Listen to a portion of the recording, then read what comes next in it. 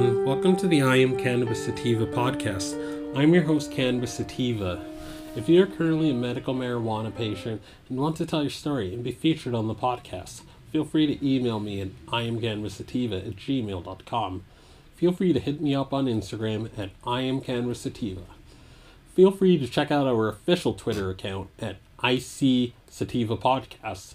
You can also check out and subscribe to our podcast on Anchor FM, iTunes, Stitcher, the Google Play Music Store, Pocket Casts, and other platforms like it. Please rate and review us on iTunes, as rating and reviewing us will bump up the pod on their algorithm and put this podcast in front of even more eyeballs and spread this project throughout the United States and hopefully the entire planet. If you like what we are doing, please become a Patreon and support us. We plan on doing big things with our humble little projects, such as going to trade shows, visiting other MMJ or recreational states, doing on-field work.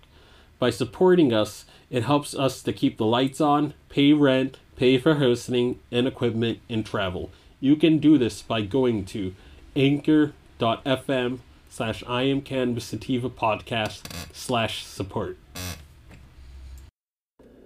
So a lot of you may sort of be wondering why I queued up a very old, almost 20-some-year-old video game music so randomly. Like why would I do that?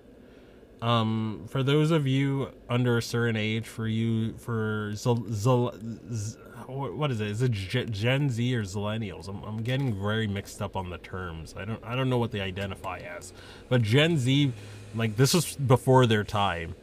And but it's from the video game, it was originally a Dreamcast video game. And we all know the story of the Dreamcast. They failed because Sega made a number of blunders. First, they released it they picked a very odd time to release it. They released it right before the PlayStation 2.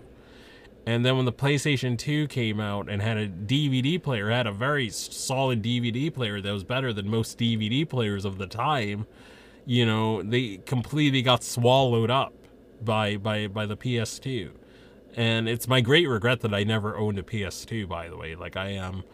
I had a GameCube and Xbox due to peer pressure, and because all my middle school friends at the time had Xboxes and stuff, and GameCube, so I felt to that pressure. But I deep down, because I owned a PS1, and I owned the PS3, and I owned the PS4. But okay, that game is from Skies of Arcadia. It got remade into a GameCube video game, and that was the victory theme.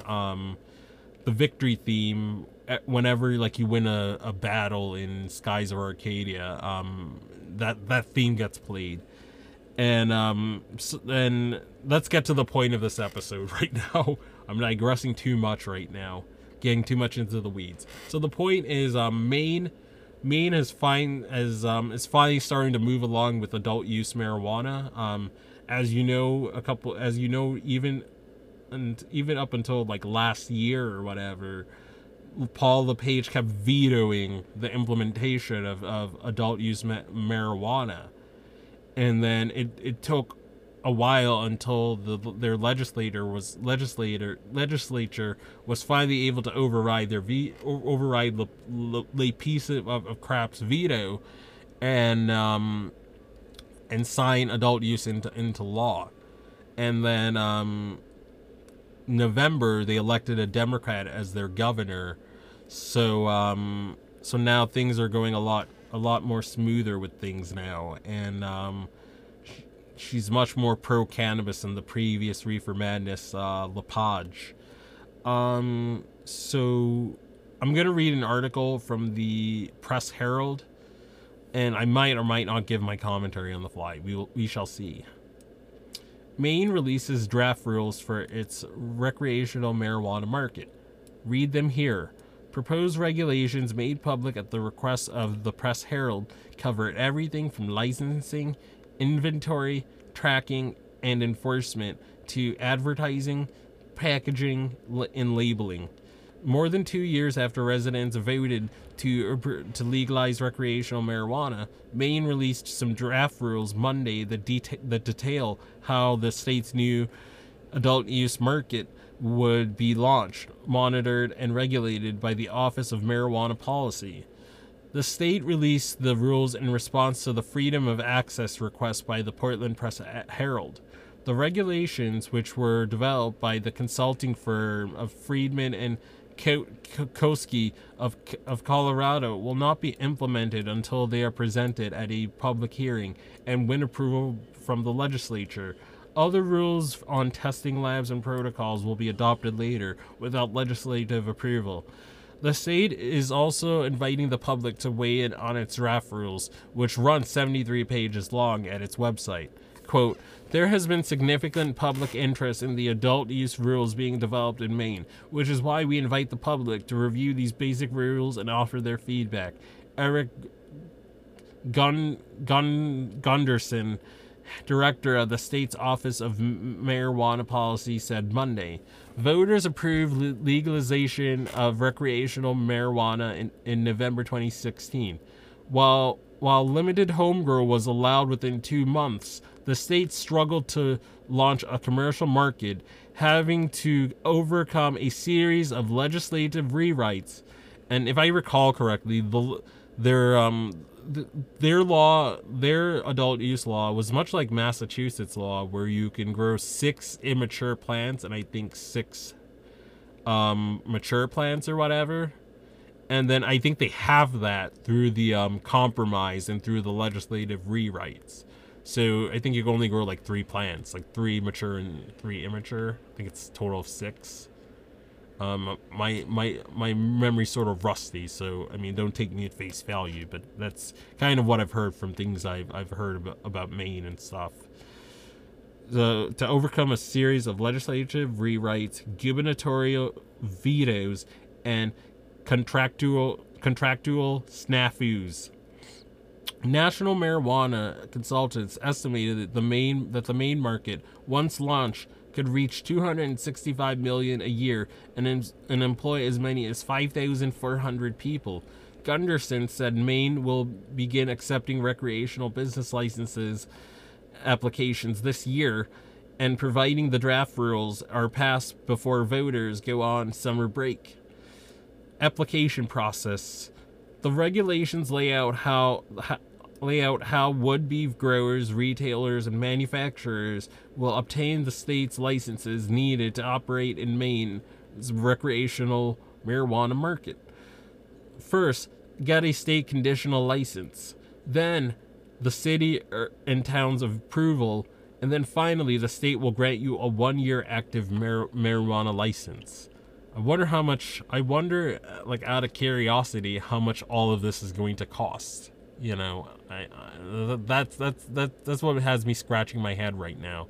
What's going to, like, how much is it going to cost for, you know, the robust caregiver scene or people in that scene in Maine? Because Maine has a very strong caregiver scene, much like Michigan or California or Colorado or any of those states. Maine is like the weed capital of New England. Like that's it's undisputed. You know, like you can't argue me otherwise. Even though Massachusetts is the first to have adult use sales in New England, Maine has been doing medical longer than anyone in the entire New England. You know, they legalized in '99. Like that's almost as early as like the left coast did it. You know, and they've had a huge caregiver scene, to the best of my knowledge, that entire time. And Mr. Sativa himself makes use of the Maine caregiver scene, and they deliver products that beat dispensaries. Like I got, like my dealer, she's so skilled at what she does. Like she gets me tinctures that are like a 1 ounce tincture from her is $18, and then a 2 ounce tincture is is $38. When I go to a Massachusetts medical marijuana dispensary to get a tincture, like if I want to take a break from smoking or vaping for a bit, guess how much the cost of a 1 ounce tincture is? Just guess. $60. $60. And sometimes it's even less than 1 ounce. And then to get that same quantity that my main caregiver gets me would cost $120. And that would only last me maybe 2 weeks or so. I can't spend that money I can't spend $120 every 2 darn weeks. I just can't. I have bills and other things I gotta spend it on. It's untenable what these dispensaries in Massachusetts sell all their products for. It's the prices are through the roof. And like when I first got my card, like in Massachusetts, you can also, another cool thing you can do, you can get a Maine certification for just $50 by your licensing doctor, which I ended up doing my first year, but I never ended up using, funny enough. But now that I don't have that certification, I through my connections got a Maine caregiver that can get me tinctures for indica tinctures for a cheap price, as cheap of a price as I paid when I visited Washington. For the 1 ounce tincture I got in Washington, I think my last day, I only paid like $25, you know, and in Massachusetts that same tincture would be $50. You know, and even with their 30-some% tax in Washington state, it was still $25 that one ounce tincture. If I were to pay pay for 2 ounces, it'd be $40, like my caregiver can give me. You know, we're just so behind the 8 ball of Massachusetts in terms of pricing and access and, you know, just products in general. But let me go on. Let me stop digressing. Okay, the application process. The regulators would lay out how would-be growers... Okay, I already read that. The state will have 90 days to review the initial application, including the criminal history records of applicants, before issuing a conditional license. The biggest hurdle facing the applicant would probably not be the state, however, but the local license conditions set by individual host municipalities. So just like every other legal state, we're going to give cities and towns leeway to ban cannabis, or if they allow it, they extort the dispensaries and charge way more than they should. This local parochial control of cannabis legalization is stifling cannabis legalization in all these adult use states. You know, it's stifling the potential.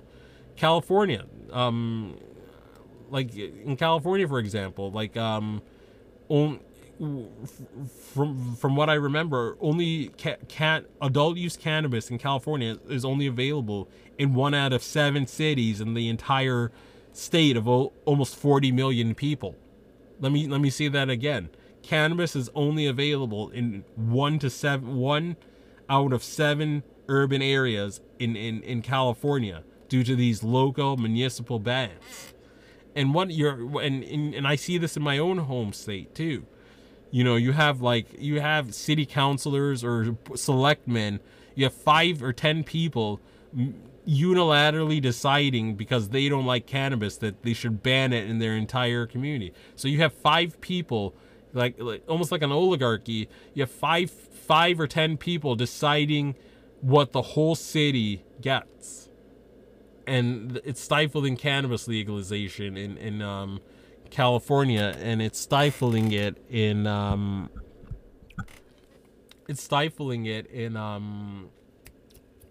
over the country, really. Massachusetts as well. And it's gonna happen in Maine. You know, you're gonna have a bunch of towns, if they haven't already, they're gonna ban adult use. And you know, you're only gonna be able to get it in Portland or Auburn or any of those other or any of those other cities, or what else, or yeah, any of those other cities in Maine, you know, or Biddeford. That's also a hip area. So all the dispensaries will be concentrated in those areas, and then all the towns are going to pull reefer madness and then say, oh, we have to ban weed. Oh, think of the children. Think of there's going to be so many fatalities. Yada, yada, yada. Just bullshit. Okay, so let me continue. The state will have 90 days Okay, I already read that. Some communities like South Portland already have their adult use license regulations in place, while others are waiting for the state to issue licensing regulations before deciding whether they move ahead with adult use marijuana within their borders. Communities that do nothing will remain marijuana free. Uh-oh. All these applications, including officers, directors, managers, and general partners of a business entity, must at least be 21 years of age, reside in Maine, and a majority of shares, equity ownership, and membership and partnership interests must be owned by Mainers or businesses made up entirely by state residents. The draft rules prohibit the creation of a corporate veil to sidestep this rule through purchase options. Through June 2021, the state will give licenses only to people who have lived in Maine and filed income tax returns here for at least 4 years. Maine voters approved a law giving medical marijuana providers first crack at licenses, but lawmakers swapped that out for a residency preference instead. Certain people are banned from getting a state marijuana license, including state employees or any law. Okay, I like this. Any law enforcement officers. Good. I like this. Anyone with a felony conviction for drug possession. I don't like that. Cannabis is legal. It is legal in Maine. We are deciding that this is illegal and analogous to alcohol. And if we have made that decision, then we need to free every person, every non-violent person who has a drug or cannabis charge, and we need to allow them to be in the industry. Shame on you, Maine, for doing that. Shame on you.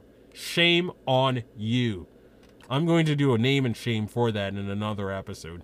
Maybe later today, may not be. Who knows? But we'll see. But I don't like that. That's icky. Shame on you, Maine, for doing that. That's a bad thing you're doing. That's a bad and unjust thing you're doing. Anyone with a felony conviction for drug possession, distribution, manufacturing, or cultivation of use of a controlled substance in the last 10 years, or those who have personally lost a marijuana license. Felony convictions for marijuana crimes that would no longer be illegal under the new law don't count. I still don't think that's enough. I still think they're being too they're excluding. They're doing too much excluding. I don't like it. The department can refuse a license to an applicant with recent convictions for dishonesty or fraud, for violence or threats of violence, and driving under the influence of drugs and alcohol. Applicants may offer evidence of a rehabilitation and character reference to prove their fitness for a license. Cultivation. The state will offer 5 tiers of cultivation licenses. Nurseries on no more than 1,000 square feet of plant canopy or grow space, a boutique level of no more than 30 mature plants or 500 square feet canopy, and grow facilities capped at 2,000, 7,000, and 20,000 square feet of plant canopy. Growers would have to pay an application fee ranging from $60 to a nursery applicant to $50 to $500 for larger operators, and an annual licensing fee which could range from $9 per mature marijuana plant for a boutique outdoor grower to $30,000 for the largest growers. Okay, so it's not seeming that the barriers of entry, particularly for people for Mainers or for people who grew up and live in Maine, doesn't look like the barriers of entry from what I'm reading are too high. So we might have a lot of mom and pop operations that can thrive in vacation land, but we shall see. Let me finish reading. While testing rules will be announced later, the draft recreational marijuana rules on permissible sales suggests the state's plan to require testing for residual solvents, harmful chemicals, molds, and mildew, microbiomes like salmonella, and pesticides and fungicides and insecticides, and THC potency to allow for correct labeling. Product manufacturing. Licensed marijuana manufacturers must get certified by industrial hygienist or professional engineer to ensure the safety and adequacy of a facility's storage, preparation, electrical, fire suppression, and exhaust systems. If using butane, propane, acetone, and other inherently hazardous extraction methods. Manufacturers are prohibited from making marijuana products, including edibles, designed to appeal to children, such as modeling them on products that are already popular with children in the shape of an animal, vehicle, person, or character. A manufactured marijuana product, such as a chocolate bar or bag of lozenges, can have no more than 100. That's some tyranny in that law, but it's the Marine Dows of the world that ruin cannabis for everyone and make it so lawmakers have to put these limits because people can't handle their crap. It gets me so annoyed that these states put 100 milligram limits. I mean, to be fair, there are some states like Utah that cap beer at like 3.2% alcohol or whatever. But with alcohol, you don't see as many. You can get some pretty high proof alcohols at your local package or liquor store or your supermarket. You can get some pretty high proof stuff that if you have that whole bottle, you can die. But with cannabis, which even 100,000 milligrams will never kill you. You may feel unpleasant and paranoid and anxious, but you're not going to ever actually die. But with something that doesn't induce death, we have to put these arbitrary 100 milligram limits because we have some people like Maureen Dow that are gonna freak out, have too much edibles, and think that their life is over or some crap, or like the cop that confiscated weed and made brownies in Michigan and then called 911. Like, look that YouTube clip up; it's hilarious. But these 100 milligram limits are BS in my opinion. But let me go on. No more than 100 milligrams of THC, the marijuana compound that gets a consumer high, but no single serving can have more than 10 milligrams. Each serving must be marked by a state-approved marijuana symbol.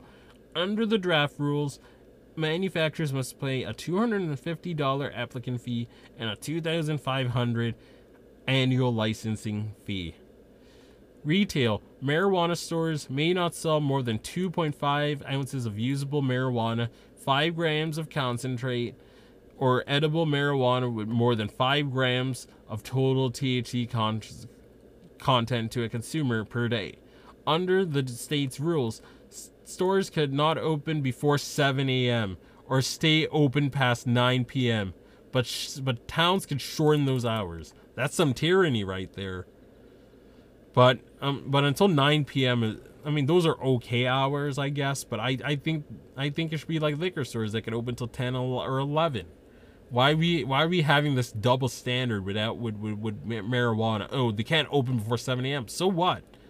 If someone over the age of 21 wants to blow their entire paycheck on weed at 5 in the morning, let them do it. I don't care. It doesn't affect me. It doesn't affect anyone. But again, we still have lawmakers that are in a position of power that tried cannabis a time or two in college and, are all about the square life and haven't used it since and hold cannabis and its users in contempt and just see it as a Cheech and Chong show. That's the majority of lawmakers in throughout most legislatures in the entire country. They won't ever admit that to you that's what they believe, but their behavior in putting cannabis bills in committee, blocking adult use in some states, or slow rolling it in Massachusetts, the behavior all over the country indicates and proves exactly what I am saying. But let me continue. License holders of all kinds must meet certain electrical codes and state, federal environmental rules. Those who obtain a manufacturing license must comply with all kitchen-related health and safety standards of the municipality, as well as the state food code and state fire code. To transfer ownership of a marijuana business or move, an applicant would have to pay a $250 fee. All licensed marijuana businesses must have door and window locks, an alarm system monitored by round-the-clock security company, and a raft of surveillance cameras and monitor exits, the marijuana grow, storage, disposal areas, and all points of sale. The video must be stored for at least 90 days. Outdoor grows must be enclosed in fencing at least 8 feet tall or 6 feet tall, toppled by barbed wire. I wonder if you need all those security measures and all those laws and regulations if you had several acres of land and wanted to have a vineyard business. I don't think you would have nearly as much regulation, or you have to keep your outdoor grow covered, or any of that. You know, you could see vineyards, you could drive past them out in the open, because we don't have that same stigma for alcohol. But also, to be fair, like, I mean, I've heard of, like, I follow a lot of cannabis growers and cannabis people on YouTube, and growing cannabis can be a very hard job, and you're constantly having to, like, avoid cops, and you're constantly having to avoid thieves. And, you know, and some people, like I told you, I had a dealer when I was in college at UMass in Western Massachusetts. He got robbed at gunpoint for his edibles and his marijuana. He got robbed at gunpoint in Western Massachusetts. You know, there are scumbags out there that take advantage and that steal what isn't theirs, and marijuana users or marijuana growers that should absolutely have guns, because they're sitting ducks. You know, because of current laws, it's illegal to have marijuana and guns in any capacity because of the ATF form or whatever. But they're the people who need guns the most. It's not your suburban weekend warrior who goes to the shooting range and thinks he needs a gun to protect his family when he lives in a safe, crime-free suburb or rural area. No, that person just thinks they need their gun. You know, I'm probably splitting hairs saying this. It's the marijuana grower that needs a gun. It's the traditional marijuana market guy who sells his marijuana that's constantly being robbed. It's constantly a sitting duck to thieves. They need guns more than anybody, in my opinion. More than troops. I mean, as much as troops, or close to as much as troops. But let me go on. Outdoor grows must be enclosed in fencing at least 8 feet tall or 6 feet tall, toppled in barbed wire. The draft rules lay out a range of potential infractions the state could investigate, including a licensee's failure to comply with an operating plan on file, failure to properly report inventory in the state's track and trace system. Do we have a track and trace system for alcohol, by the way? I'm just asking. Do we? Track and trace system, unauthorized sales, and failure to disclose business changes or pay taxes. If found guilty, the department can fine a licensed business, suspend or revoke the business license, or seize its marijuana plants or products. Fines could run to up to $10,000 for each damn son. Each minor violation, like selling discounted marijuana. Oh my god, they're repeating Massachusetts law. I don't like that. That's tyranny. Let me, the article's almost over. Let me tell you another thing about how Massachusetts adult use law works. In Massachusetts, you can't have, like, promos on cannabis. So you couldn't be like, oh, we're having a flash sale, or we're having a buy 1/8 get another one free sale. Like, that's illegal. Like, we made that illegal in our cannabis laws. Like, the legislature when working on implementing adult use in our state specifically put that clause. So you would never see such a sale in Massachusetts, or you'll never see an advertisement for a $50 ounce in Massachusetts, because that's a sale, or that's offering a discounted marijuana, you know. Or you would never, like, when I was in when I visited Washington State and Seattle, Like I went to one dispensary, and I think the name of the dispensary, I actually remember the name, it was Have a Heart Dispensary in downtown Seattle. I went there, and even though I was an out of state guy, and he saw my out of state ID, he still enrolled me in their like rewards program or whatever, their loyalty program, and I got a certain percentage off my purchase. You know, just being an out of state person. You know, and I'm sure Seattle gets a lot of tourism every single year, and I was there. I was there for 4 days. People still worked. People still got stuff done. The sky didn't fall off offering discounted marijuana. But for some reason in Massachusetts and Maine, we can't allow that. Oh my goodness. Oh my goodness. Think of the children. We can't allow discounted marijuana. People are going to spend all their money on weed, and they're not going to push paper in the morning.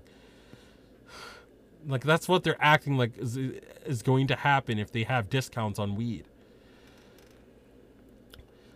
Okay, so fines can run from a $10,000 fine for each minor violation, like selling discounted marijuana, to $100,000 for a major violation, such as unknowingly selling to minors. Okay, I guess I agree with the sanctioning of selling to minors. I don't want people under 21 should not be touching weed. We can all agree on that, unless for medical purposes approved by their doctor, of course. But that wraps up the article. I don't have too much to say because I've already given my commentary through reading the article. Victory for Maine, and hopefully the adult use dispensaries open really soon. And shout out to my caregiver. Shout out to her. She's the MVP. Her tinctures are invaluable to me. I use them during the night. Like if I wake up during the night or whatever, instead of vaping, I can just take a drop or two and then just go right back to bed. And I love having that at my disposal in addition to vaping cannabis and smoking whole flower. But shout out to her. She makes it so I have access to tinctures and other medical forms that help me. And that's all I have to say. And as always, everyone, stay medicated, my friends.